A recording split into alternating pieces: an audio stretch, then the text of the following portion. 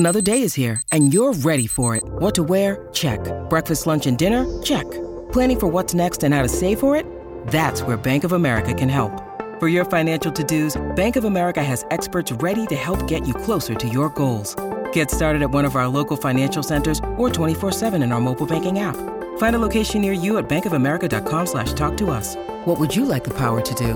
Mobile banking requires downloading the app and is only available for select devices. Message and data rates may apply. Bank of America N.A., member FDIC.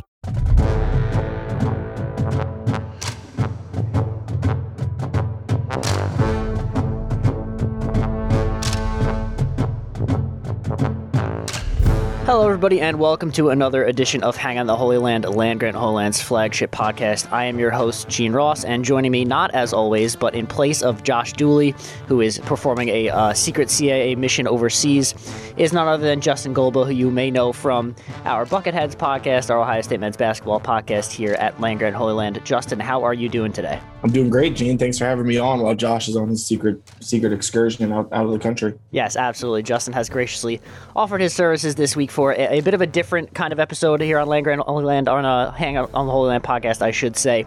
Obviously, we didn't have a Purdue recap this week with some scheduling conflicts, so we're going to do a bit of a combo episode this week with your Purdue recap, and then we will jump into the Michigan State preview. So to kind of kick things off here, Justin, we will start with this Purdue game. Ohio State obviously takes down Purdue 59-31, which you likely know by now if you are listening to this podcast on a Wednesday. If you don't know that score, then I don't think you're really following. But yeah, Justin, the offense looked really good. The defense had its moments, especially in the first half, and then had some struggles later in the second half, where I think we should kind of break down both individually because they both have their own positives and their own negatives. I think it's worth starting with the offense because I think that's the big story in this one. Obviously, the return of Garrett Wilson was a big one as the junior wide receiver goes off for 4 touchdowns, catches 10 passes for 126 yards and 3 touchdowns, and then had the additional 51-yard score on that little end around they ran. And I think really the biggest story in this game was Ohio State using a lot more motion with the wide receivers and that being able to open up a lot of things in both the running game and in the passing game. I thought Ryan Day called a really good game, and I think it's why Ohio State's offense looked as good as it does. And I think, obviously we talk every week about how good this Ohio State receiving core is, and we just keep seeing it week in and week out that this is a truly special group, especially the top 3 that go out there every week. Yeah, I mean, this was probably it's hard to truly judge it, but this was probably the best game I've ever seen those 3 guys have together. I mean, they had, I think it was 28 catches, almost 300 yards of receiving and 5 touchdowns combined in Njigba, Wilson, and Olave. Just an absolute masterclass from them. And, it's kind of been, CJ Stroud he did what everyone kind of expects him to do. He made great passes. He looked comfortable. I think you made a good point. Ryan Day did a good job early of just kind of getting him some passes, getting him the rhythm. And then that was able to set up kind of some longer shots down the field. And just, when you have these 3 receivers, everybody's been saying it all year, they're going to be open. It's just a matter of how do you incorporate them into the offense? How do you get them the ball spread out? And how do you kind of free them up? And we've seen, obviously, the Nebraska game, it was Jackson Smith-Njigba. It was his day. Against Purdue, it was Garrett Wilson's day. And they just it's nice to see them really spread the ball out with those 3. And, CJ Stroud just looked really, really comfortable. Yeah, according to some sports books at this point, C.J. Stroud is the betting favorite for the Heisman. It seems to be him and Bryce Young at Alabama kind of flip-flopping depending on where you look. But those are the top 2 guys on the list at this point, and I think they're both, pretty deserving. I think what C.J. Stroud has done this year as a first-year starter has been pretty impressive. We know he's had his struggles, especially early on, but lately he's been playing really, really well. And like you said, when you have this receiver core like Ohio State has with all 3 of these guys that just seem to be able to get open against pretty much anyone at any given time, is certainly a luxury to have as a starting quarterback. I also think the offensive line has played really well, especially in pass protection. We know they've had their issues with the run blocking, and me and Josh have talked pretty extensively at this point about the 4-tackle offensive line and how that has kind of led to some of the struggles in the run game. But I think that, I think it was a really good and easy way to kind of fix some of those issues with a lot of that wide receiver motion that we saw in this game. TreVeyon Henderson, he had another long touchdown run, as he is one to do. He had a 57-yarder. He finished this game with 13 carries for 98 yards and 2 touchdowns. And then Mayan Williams, in his mop-up duty, finished with more yards than him, 14 carries, 117 yards. So both Ohio State running backs had a really good day on the ground. And I think that a lot of that motion stuff really allowed that to happen. I don't know if, the offensive line did anything different particularly to open things up, but I think that if you watch a lot of these plays in the run game, especially some of the big ones, you see Ohio State moving around Garrett Wilson, moving around Chris Olave, and you see the Purdue defense, they have to key in on these guys because they're so good. You can't just let these receivers motion across the formation and not do anything about it. And so with all of that going on, it's really hard to also focus then on the backfield with a guy like TreVeyon Henderson back there. And so you're forcing a defense to spread itself thin and do a lot at once right before the snap. And I think that was really good in setting up the run. And I think we should see a lot more of that moving forward. And especially, when you see the ability of someone like Garrett Wilson to actually take one of those, end arounds and make a big play out of it. It's another aspect of the offense that defenses have to plan for. And it's just every time Ohio State adds a new wrinkle to this offense, it just makes it even tougher to guard what, even if they just ran a normal standardized offense, would already be pretty hard to guard. Yeah, all I could think of is, excuse me, the Michigan State defense watching film this week and seeing that end around and just going, you got to be kidding me. Because it is, like you said, it's just another layer that they can add to this offense. TreVeyon Henderson, his vision is incredible. I mean, he sees holes before they're even there, and he's able to pop through those. And then his speed when he gets to the second and third level of the defense, there's not a lot of safeties and corners that can run with him. It's pretty incredible to see that. I mean, we saw it immediately when he was against Minnesota and Oregon. He hasn't seemed to have any issues fitting into the speed of the college game and the intelligence it takes to get out ahead and see those holes and kind of beat the defense at their own games. So he's been phenomenal, and it was even nice to see Mayan Williams get in and kind of have some like you said, they were cleanup touches and they were the game was pretty much out of hand, but 14 carries for 117 yards is nothing to scoff at. And just again, I mean, you have TreVeyon Henderson who barely played in the second half. Now he's good to go, ready for, one of the better run defenses they're going to see in Michigan State. Definitely not one of the better pass defenses, but one of the better run defenses they're going to see. Yeah, for sure. And we will definitely talk at length about a little bit of what that Michigan State defense and offense will bring to Columbus next weekend. But just kind of clean up the rest of this, the offense here for Ohio State against Purdue. Obviously, like we said, C.J. Stroud had a great game. He finished 31 of 38, 361 yards passing, 5 touchdowns. That's a big reason why his name is among the Heisman favorites. And Josh and I here on this podcast have been really high on Jackson Smith-Njigba, but I think I don't know how much we could talk about these Ohio State wide receivers every week because they are just so good, and I don't really know what to say about them at this point. But what Jackson Smith-Njigba has been able to do this season as Ohio State's really third wide receiver on the depth chart technically has been super impressive. I mean, if you look at his stats, he's actually Ohio State's leading receiver by a pretty comfortable margin. He's got 59 catches for over 1,000 yards on the season. He's the first of what could very well be 3,000-yard receivers for Ohio State this season. And when you have, I know opposing defenses have come in this season to Ohio State and said, okay, we have to lock down Garrett Wilson and Chris Olave. And Jackson Smith-Njigba has taken that and ran with it and has been that third guy that has become almost the first guy, and he's become a really consistent option for C.J. Stroud. I think he's very much, the type of player like K.J. Hill was, where he's that really dependable target over the middle. But I think Jackson Smith-Njigba is, for as good as K.J. Hill was as a pass catcher, I think Jackson Smith-Njigba is an even better athlete. And it's why I've been able to see him take some of these, 8 to 10 yard catches and make them long gains. We've seen him break a couple in these last couple weeks for really big gains. And I've been really impressed with what he's been able to do. He catches pretty much everything that's thrown his way. He's got really good vision as a runner, as all these receivers seem to do. They all seem to be able to make an 8 to 10 yard pass into a potential long touchdown with the way that they can make cuts and the way that they're seeing the field right now. And I just think to have a third super dependable weapon like that on top of two guys in Wilson and Olave, who will almost definitely be first round NFL draft picks, is just an insane luxury. And I don't know, this Purdue defense they went up against is not a bad defense, and Ohio State made them almost look like Rutgers out there, like with how they were playing. And it was just really, really impressive to see. I certainly wasn't expecting Ohio State to come out here and drop 59 on Purdue, but they clearly came out here with a really good game plan. The players executed to the fullest extent. And, before we get to the defense, I just think that, this offense I don't really know what to say about them at this point, but they look really spectacular. And if they could continue to execute at this level, then I think that this team has really good hopes for the rest of their season going into the playoffs and what have you.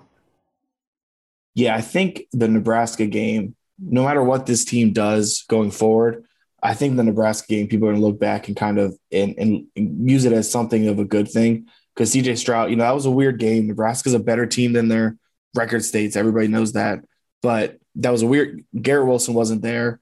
You had Nebraska very clearly keying in on Chris Olave. Stroud didn't have his best stuff early or even late. He looked kind of shaky the entire way.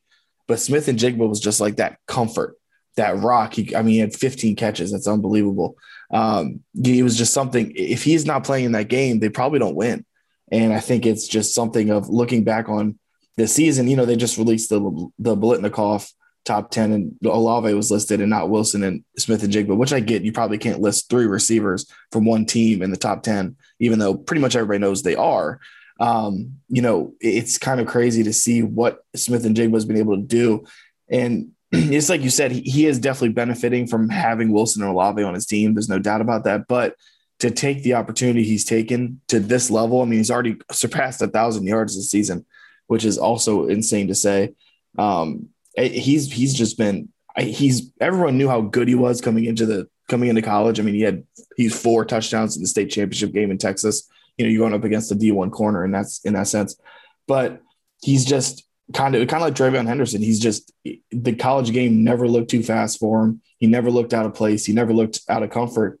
And because even last year, I mean, he made some incredible plays, but this year he's been, I think, more than anybody could have seen coming. Yeah, I think a lot of these young guys for Ohio State have really exceeded even the highest expectations. You see these guys like TreVeyon Henderson, Jackson Smith-Njigba, and even, you know, C.J. Stroud in his first year as starter have all been, you know, outside of Olave and Wilson, it's pretty much been all young guys across the board helping out this Ohio State offense.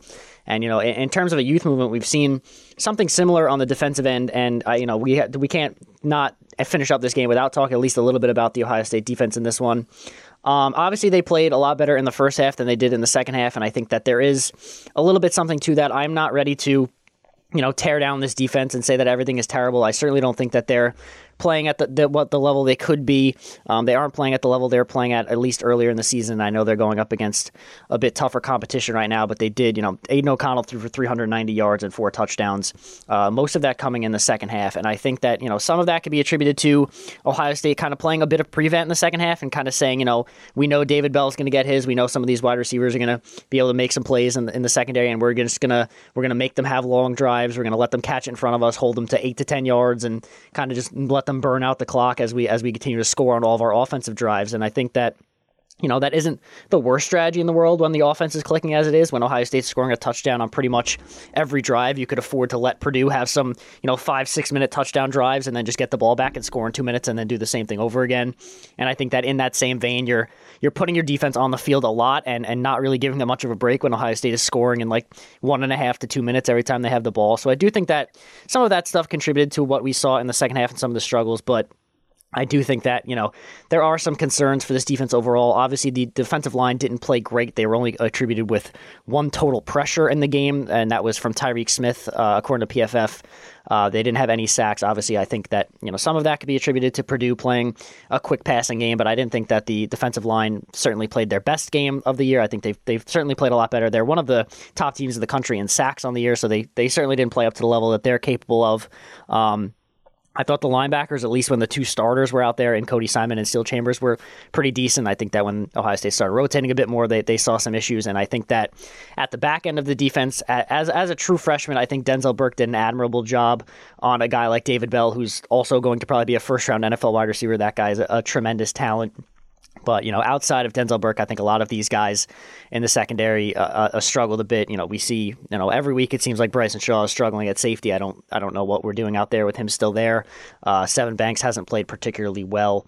And I think Ohio State's still searching for answers a bit in the secondary. But I don't think this Ohio State defense is bad. I think they have a lot of things they could probably learn from this game. They don't really have a ton of time to test things out with the opponents they have left in the regular season, but I don't know how concerned I am about the Ohio State defense when the offense is playing at this level. I think that Ohio State just kind of has to have an okay to slightly above average defense to win football games if they're going to score, you know, 50, 60 points a game. Yeah, and the funny part is kind of as they get more into, and you're absolutely right, there was a lot of factors that went into that defense. First of all, it's just not the best defense Ohio State's ever had. You know, they're just not, you know, talent-wise, the guys, you know, the Jimmies and the Joes, as people like to say, they're not bad. They're young. You know, like you said, Denzel Burke's a true freshman. Good luck on David Bell. I mean, Denzel Burke is fantastically talented. He's had a great season. But David Bell is a top 6 receiver in college football, probably higher. So it's good luck. Aiden O'Connell is a talented quarterback. It says it all here.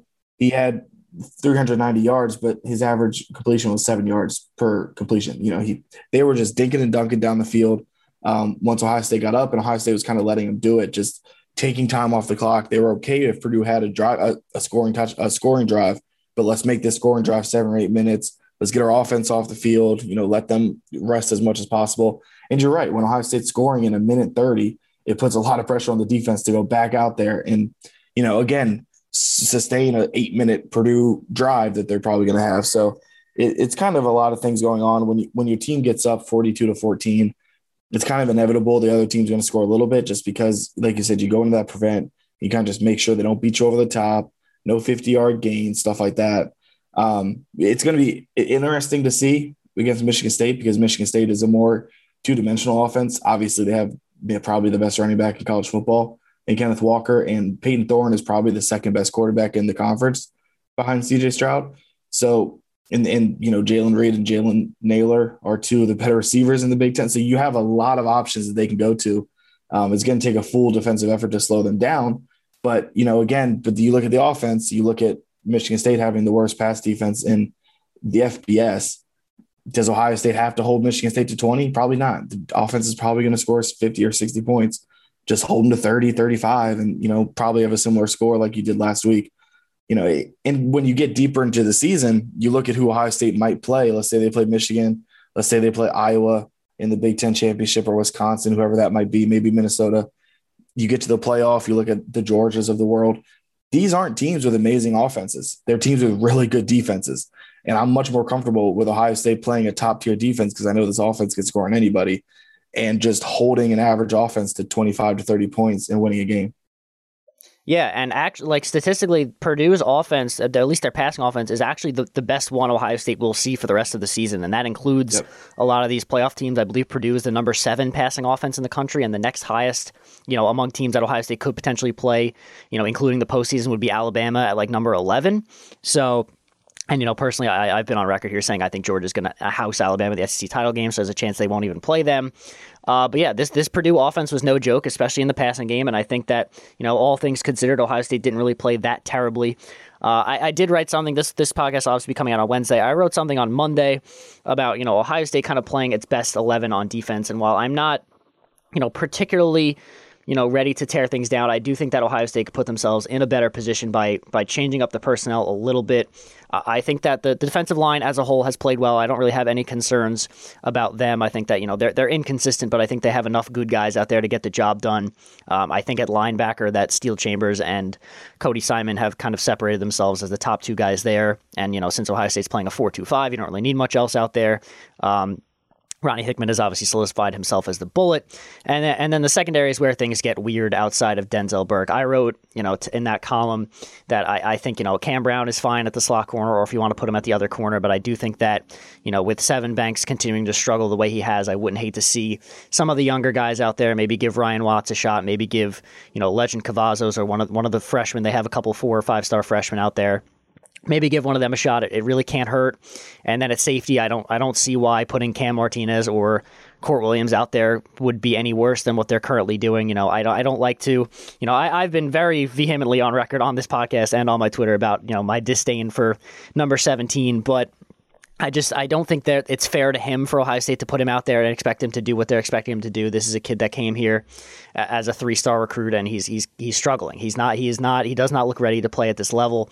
And when you have guys on the roster that could seemingly do, at the very least as good as that guy is currently playing, I don't see why you wouldn't give him a shot. And like I said, this isn't really the weeks to be testing things out, but the really the worst case scenario is that he doesn't play well and that the current guy already playing isn't playing well. So I don't really see the harm in giving Court Williams a shot at safety, giving Cam Martinez a shot at safety, Lathan Ransom, any of those guys. I don't really see the downfall in doing that, and I wouldn't hate to see, Ohio State do that if, maybe, they start to pull away from Michigan State later in that game if the offense continues to roll, and maybe you give one of those guys a shot for, that could be the difference in winning or losing a postseason game, finding your good safety, finding your best corners. I think that it's important that this defensive coaching staff I'm not very high on a lot of the guys on this defensive coaching staff, and I don't quite trust their abilities to actually put the best players on the field because I watched them start Tuf Borland for 17 years, but at the end of the day, I think that for this team to have the best defense that it could have this season, I think that personnel is going to be a little bit important. Yeah, the Cam Martinez thing is very interesting to me because all off season, all you heard was how good he was, how indispensable he was becoming, how he was so improved, and we just haven't seen that much of him. And when we have seen him, he's been good. Yeah, and when we've seen him, he's been great. I mean, he's probably got my favorite high school football tape of all time because it's just him pick sixes galore. But it's interesting to see. And you're right. I mean, Bryson Shaw he doesn't look. He's the guy that I've always said he'll make 45 mistakes on the field, but then he'll just lay a dude out and act like he hasn't. The other 45 things didn't happen. It's just kind of interesting to see kind of how he plays the game, and I think we have been a little spoiled in just in terms of who Ohio State's had back there for the past 7-8 years. But at the same time, I don't think Bryson Shaw. I mean, you go up against an Alabama. Michigan State this week will be interesting because they have so many different options to throw the ball to. For the most part, Purdue, outside of David Bell, they have Milton Wright, who's really good. Jackson Anthrop is decent, but Michigan State's weapons are better.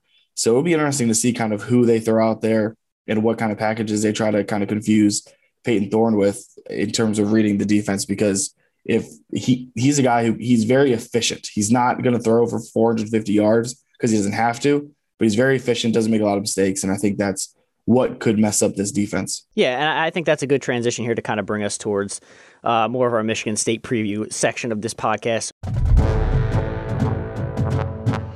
Flipping the page over to Michigan State, this team comes in, as Justin has alluded to here, their offense is a bit more balanced than a team like Purdue's. They come in with the number 23 offense in the country overall. They are number 48 in passing offense, and they are number 28 in rushing offense, with obviously Kenneth Walker III back there. Defense is a bit of an issue. They come into this game with the number 111 total defense in the country, and if you look at their rushing defense, it's number 20, and you think, oh, that's not bad. How could they be number 111 in the country? Well, it's because they're number 130 in the country. That is out of 130 teams in passing defense. They are dead last in the country, allowing 329 yards per game. It is nearly 25 yards more than the number 129 team, which is Duke. That is Duke football. This secondary has played really poorly. We saw a lot of that in the Michigan game, and if Michigan had any bit better of a passing offense, they probably win that game pretty easily. But yeah, I mean, that's kind of been the story for Michigan State this year. They've been really good on offense. Their defense has been really solid against the run, but any teams that, luckily they play in the Big Ten where not a ton of teams could pass, but there's a reason why they lost to Purdue, and it's because Purdue is probably behind Ohio State, it's probably the second best passing offense in the Big Ten, and they really took advantage of that Michigan State secondary, which has been a problem all year. And Justin, is Ohio State a good passing offense? Should they be concerned? I've heard good things about the Ohio State passing offense. So it should be. I mean, that's crazy. They're giving up 330 yards passing on the season as an average. And 5 of the teams they've played this year are Northwestern, Miami, Western Kentucky, Rutgers, and Youngstown State. Elite that's unbelievable. That's unbelievable. 330 yards average, and that's 5 of the 10 teams you've played. That's just not good. I mean, Michigan threw for 406 yards. Michigan. So I mean, it would be very interesting to see kind of if they try to even do anything to stop Ohio State's offense, or if they just or passing offense, or if they just really try to hope that Ohio State comes in with a run heavy offense for some reason and they can stop them, because they're great run defense. But I'm assuming Ryan Day, if we all know this, I'm going to assume Ryan Day knows this as well, and he's going to have some fun spread packages out for these guys. Yeah, and Mel Tucker deserves a ton of credit for what he's been able to do at Michigan State this season. This was a team that, when Josh and I did our Big Ten preview, I think we picked them to finish like dead last in the conference overall, not just in the Big Ten East. And now here they are as a top 10 team with a chance to potentially make the playoffs and a chance to certainly compete for a Big Ten title should they win this game. So I think, we could focus on a little bit of positives here. We'll look at the Michigan State offense a bit. Obviously, the star, as we've said multiple times, is Kenneth Walker III, who has an FBS leading 1,483 yards rushing with 17 touchdowns on the year. He's eclipsed the 100-yard mark 7 times this season and has twice gone over 200 yards. His biggest, probably most impressive game of the year was his 5-touchdown game and the big comeback over Michigan.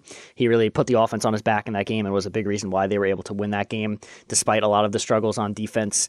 As we've also said, Peyton Thorne is the guy who leads this passing attack. He's had a really good year. He's got nearly 2,500 yards passing with 21 touchdowns and just 8 picks.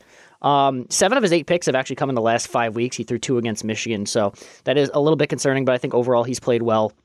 He's only had 2 300-yard passing games this year, and they came against Western Kentucky and Rutgers, but with how good Walker has been rushing the ball, they haven't really needed him to air it out all that much. But when they do air it out, they have a pair of really talented wide receivers in Jaden Reed and Jalen Nailor. Reed leads the team with 829 yards and 7 touchdowns, while Nailor is right behind him with 587 yards and 6 touchdowns. Nailor has missed the last game and a half with a hand injury. He was out against Maryland. It's unclear if he will be able to return this week, but Trey Mosley is no slouch, is kind of their third guy. He's got 417 yards and 2 touchdowns on the year, so they still have options if they're missing Nailor, but obviously they would want to be at full strength in this game if they could help it. And then just to round out the offense, their offensive line does return all 5 starters from last season. Much like Ohio State's, it's been much better in pass pro than run blocking, which that just shows how good Kenneth Walker has been. According to Football Outsiders, they rank 103rd in the country in power run success rate, but they are 47th in sack rate. So overall, it's a good offense. It's a balanced offense to an extent. Obviously, they prefer to run the football than pass it, but they're pretty decent at each. They have good playmakers on that side of the ball, and it is going to be another test for an Ohio State defense that will need to play better than it did in the second half against Purdue. Yeah, and Nailor is definitely going to be one to watch over the week to see if he plays or not, because that's a huge thing for them, because against Ohio State's defense, they're going to have to be 2-dimensional. I mean, it's just how Ohio State's defense is good enough for that. You can't hit them with a 1-dimensional offense and hope to beat them, especially when, I have to assume they're going to have to be in at least the 40s to give this game a shot. And maybe it's kind of a crazy, weird in between, because if Michigan State wins out, they're absolutely making the college football playoff. They're the 7th ranked team in the country. They're 9-1. And Ohio State's favored by 20. It's a weird – and also, if you look at some of the games Michigan State has won, they beat Nebraska in overtime 23-20. As we know, Nebraska's a good team, but, they had to – if Kenneth Walker didn't have the greatest game of his career, they would have lost to Michigan. They beat Indiana by 5. They just lost to Purdue. They've kind of had a very weird season as to – I don't know if their 7th ranking is as good as – Ohio State is by far the best team they're going to see. So we'll learn a lot about them, I'm assuming. As you said, Mel Tucker's, I thought this was a 4-year rebuild, and he's done a phenomenal job. He's my coach of the year nationally. Him or probably Luke Fickell. And, that's nothing to take away from Fickell. I think Mel Tucker's just been that good. This game, I do have Ohio State. I don't know if I would pick Ohio State to win by 21, just because I think Kenneth Walker is going to be able to get some yards on them. Peyton Thorne with the efficiency he can have through the air. I do think Michigan State will score some points, but I think it could be a similar situation to Ohio State just jumps out ahead so quick and so early, because it's the worst pass defense in the country against the best pass offense. It's just the numbers don't exactly stack up in Michigan State's favor in that regard. So I think Ohio State will jump out ahead early, and then Michigan State probably scores some points throughout the game. The problem is not everything's going to be like Michigan, where Kenneth Walker can literally run you back into the game. Normally, when you get down by 20 points, you have to throw the ball, and that'll be kind of where those safeties and those corners that we talked about for Ohio State really just need to step up and kind of, I don't want to say play the way they did against Purdue, because they didn't play great, but hold them to these long, sustaining drives. Kenneth Walker is a guy who can pop off 70 yards anytime he touches the ball. Just try to contain him as much as you possibly can, and just make them march down the field and not sprint down the field, because and if you can do that, Michigan State's defense just is not going to hold Ohio State that much. So if you can play the time possession game, you'll probably have a very good chance. Yeah, and I think, in terms of like matchups, Michigan was a much better matchup for this Michigan State team because of the way that their offense is structured. They're more of a run-first team, whereas Ohio State is, I wouldn't say they're a pass-first team, but their passing offense has been a lot more prolific than its run offense as of late. And, on the flip side of the ball, you have an Ohio State defense which has been far better against the run than it has been against the pass. So on both sides of the ball, it kind of seems like Michigan State's strength is also Ohio State's strength, and then Ohio State's strength is Michigan State's weakness. So that's certainly not what you're looking for coming into this game, and I think it's a large reason why the line is the way it is. taking a look at the Michigan State defense here, some of the guys they do have out there, despite their struggles. Xavier Henderson is the team's leading tackler. He's their safety, which, when your safety is your leading tackler, it generally does not mean great things. He's got 82 total tackles on the year, but he does have 10 tackles for loss, 3 sacks, and a pick, so he has kind of been all over the place. Quavarius Crouch has been their best linebacker. He's a Tennessee transfer. He has 72 total tackles, 2 sacks, and 3 pass breakups. He did miss the Maryland game with an undisclosed injury, so that's another guy we will have to see. We're recording this on Monday. By Wednesday, we may know more about these guys that are injured, but that's another one to keep an eye on. The only real true standout, I would say standout star on this defense is defensive end Jacob Panasiuk. He has a team high 5.5 sacks, along with 8.5 tackles for loss. He's a 5th-year senior with a ton of experience. He's been, pretty good for this team for a few years now. Their defensive line is probably their strength overall, and that's why they've been so good against the run. Their other defensive end, Jeff Pietrowski, he ties Panasiuk with 5.5 tackles, and he's also forced a team-high 3 fumbles. So those guys along the defensive line have been a big reason why this team has been able to play so good against the run.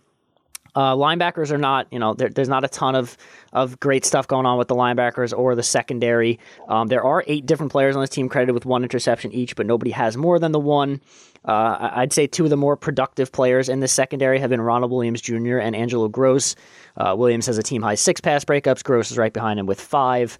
Each one has 1 pick, but I don't think there's really a ton else to talk about in a secondary that's allowed a nation worst 330 passing yards per game. So it's going to be a long day for them. I don't really see how they, unless Ohio State comes out with some weird game plan, and they're we've seen Ohio State come out with some weird game plans and have some bad play calling. So I'm sure that, if Ohio State gets in its own way, I could see a way that Michigan State could kind of slow this offense a little bit. But if Ohio State is, clicking on offense like they were against Purdue, against a Purdue defense that's actually, statistically really good, I don't really see how anybody in this Michigan State secondary is going to be able to slow down the trio of, Gary Wilson, Chris Olave, and Jackson Smith-Njigba. I think it's a tough ask for really any defense, and if you're a defense that is statistically the worst in the country against the pass, then this is probably the worst possible matchup for you. Yeah, I mean, you just said it. This game just comes down to, as long as Ohio State doesn't get in their own way, they, like you said, they're not – I wouldn't consider them a pass-first offense in general. I would consider them a pass-first offense in this game. I would hope they'd be, just because, like you said, there's just they can air it out against this defense. They can air it out against any defense, especially this one. Their defensive line is good, and if they can maybe get some pressure on C.J. Stroud, maybe make him uncomfortable. We've seen sometimes where when he, obviously everyone's talked about his hesitation to run. I can get into that because I don't agree with a lot of some of it, but if you can make him uncomfortable, you might make him make a errant throw or 2, maybe can force a turnover. But if he's back there just with all the time in the world, comfortable, he's going to throw for 450 yards and 6 touchdowns. It's just how it is. The secondary is not good enough to run with these 3 guys. And I mean, you like, when we say these 3 guys, that's even taking away the threat that Jeremy Ruckert is, so it's, and also some backs out of the backfield. So, I mean, there's so many weapons that if he has any time to throw the ball at all, it's going to be lights out for Michigan State. So they need to get some type of pressure on him, make him uncomfortable, hit him a couple times, shake him up, do something. Because if they don't, it's going to be a long day. Yeah, I actually think that there's a good chance we see the Heisman frontrunner come out of this game, and it really depends on who wins.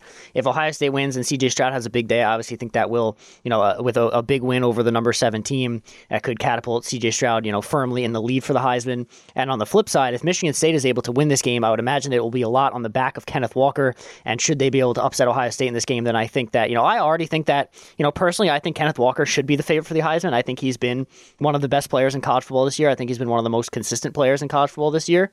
And if Michigan State's able to come to the horseshoe and upset Ohio State, then I know it's a quarterback award, but I think Kenneth Walker should be firmly the number 1 guy in that conversation if he has a big game here and they beat Ohio State. So depending on, the outcome of this game, I think this has a potential to be one of the games of this college football season that determines who comes away with the Heisman Trophy at the end of the year. Yeah, 100%. And I think it is kind of funny, like, as much as C.J. Stroud has taken some heat from people and from the fan base, it would be kind of funny if he wins the Heisman Trophy. I mean, that's just... It would be the most, Ohio State thing of all time for fans to be calling for this guy's benching for, 4 weeks, and then he wins the Heisman at the end of the year. It's very funny.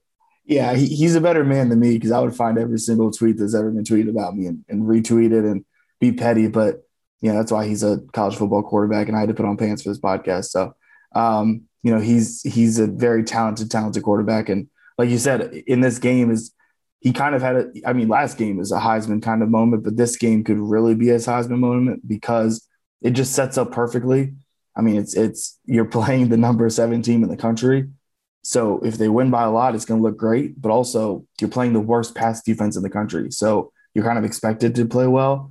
So it's kind of a perfect storm for him to just sit back there and let the things just sling it around and, let his receivers, as you said, do what they do and kind of ride him to New York. Yeah, CJ Stroud will have no shortcomings in terms of chances to upgrade his Heisman candidacy these next few weeks. But before we get to any of that, before we get ahead of ourselves, I guess we should make some score predictions in this game. Per the DraftKings Sportsbook, Ohio State opened as 19.5-point favorites in this game. The over/under is 68, which I might dabble a little bit on. I think there's a chance that there's a lot of points scored in this game. I think that like Justin said earlier, Michigan State will probably put up some points in this game, and we know what Ohio State's capable of, especially against this kind of defense. So I do think we could be in for a high scoring game, not in terms of I don't think it's going to be like a 65-60 game, but I think that both teams will put up their fair share of points, and I'm assuming Ohio State will score at least 40 or so in this game. So if Michigan State gets 20 or so, then you're looking right around that over under. So could be an interesting total there.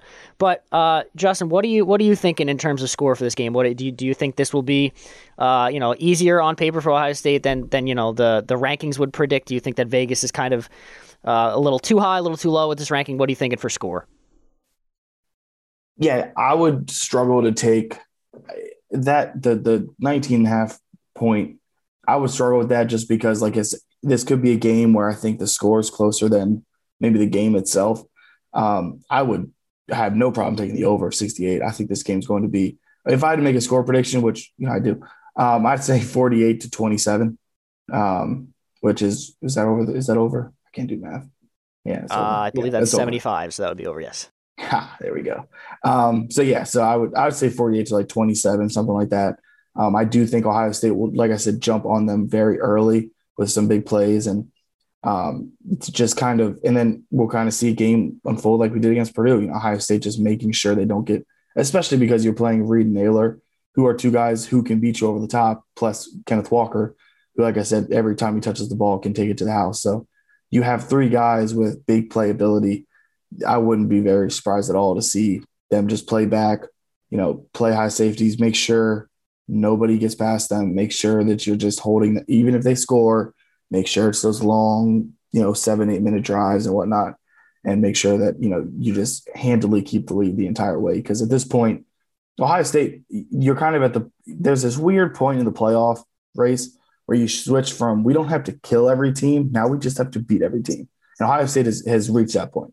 If they win out there, there's really no debate about it. Especially with Oklahoma losing now, there's really, in my opinion, there's no debate about it. If they win out there in with where the college football committee has put them. So you don't have to kill them. You don't have to win 70-7. You just have to win. And I think that's going to be on their minds, no doubt. Whether it's in the back or the front of their minds, on their minds. Yeah, that's 100% correct. Ohio State doesn't need style points at this point in the season. They're already at number 4 in the country. They're going to play the number 7 and number 6 team in consecutive weeks, and then if they win both of those games and a Big Ten title, there's going to be no other team in the country that has a better resume than that, where they'd be able to jump Ohio State, especially because Alabama and Georgia obviously still have to play each other.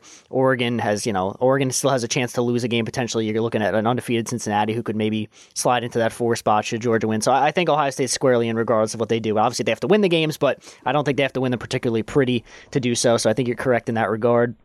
I'll be interested to see if Michigan State comes out in this game kind of with a similar game plan to Minnesota, where they try to run out clock because they know their defense won't really be able to stop much. So they do try to kind of really slow things down, have 8-minute drives on purpose, and just feed the ball to Kenneth Walker and run out clock so that Ohio State's offense is on the field less. I don't know how much that really matters when Ohio State tends to score in less than 2 minutes anyway, but I think that if Michigan State is going to win this game, I think that would be kind of the way to do it. They would have to drain the clock, hope for a couple turnovers, hope that Ohio State gets in its own way, and that would be the way that Michigan State would be able to knock them off. But I am not going to predict a Michigan State upset on this podcast. I do think Michigan State will get their points. I do think that it will hit the over as well. I'm going to go something like a 51-31.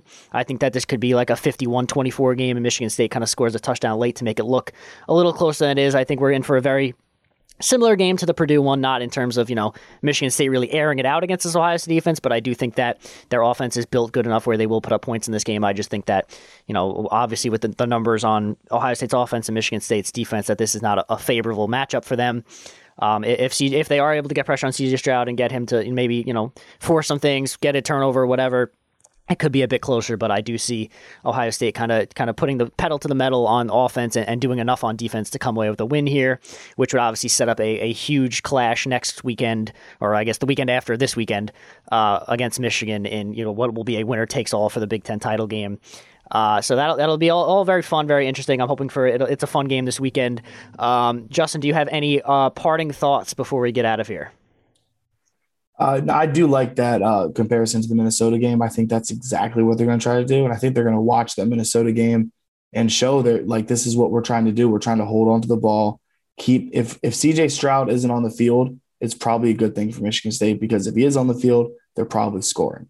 So Ohio State is. So they need, like you said, if they can make these long drives, and that's going to be their goal anyway. Kenneth Walker is going to touch the ball 30 times. It's their best player. You ride your best player when you play good teams and great teams, especially. So, it'll be a very interesting game to see it unfold. But I just think that unless Ohio State, CJ Stroud makes a couple just weird passes for picks, or maybe TreVeyon Henderson fumbles, I don't know. They have to get in their own way to lose.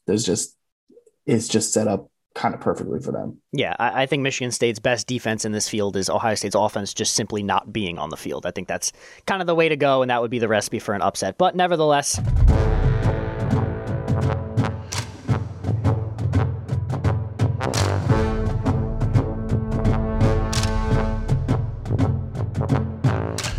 we're going to get out of here this week. Be sure to check out Justin on our Bucketheads podcast with Ohio State's basketball season tipping off this month, and off to a 2-0 start. We'll see.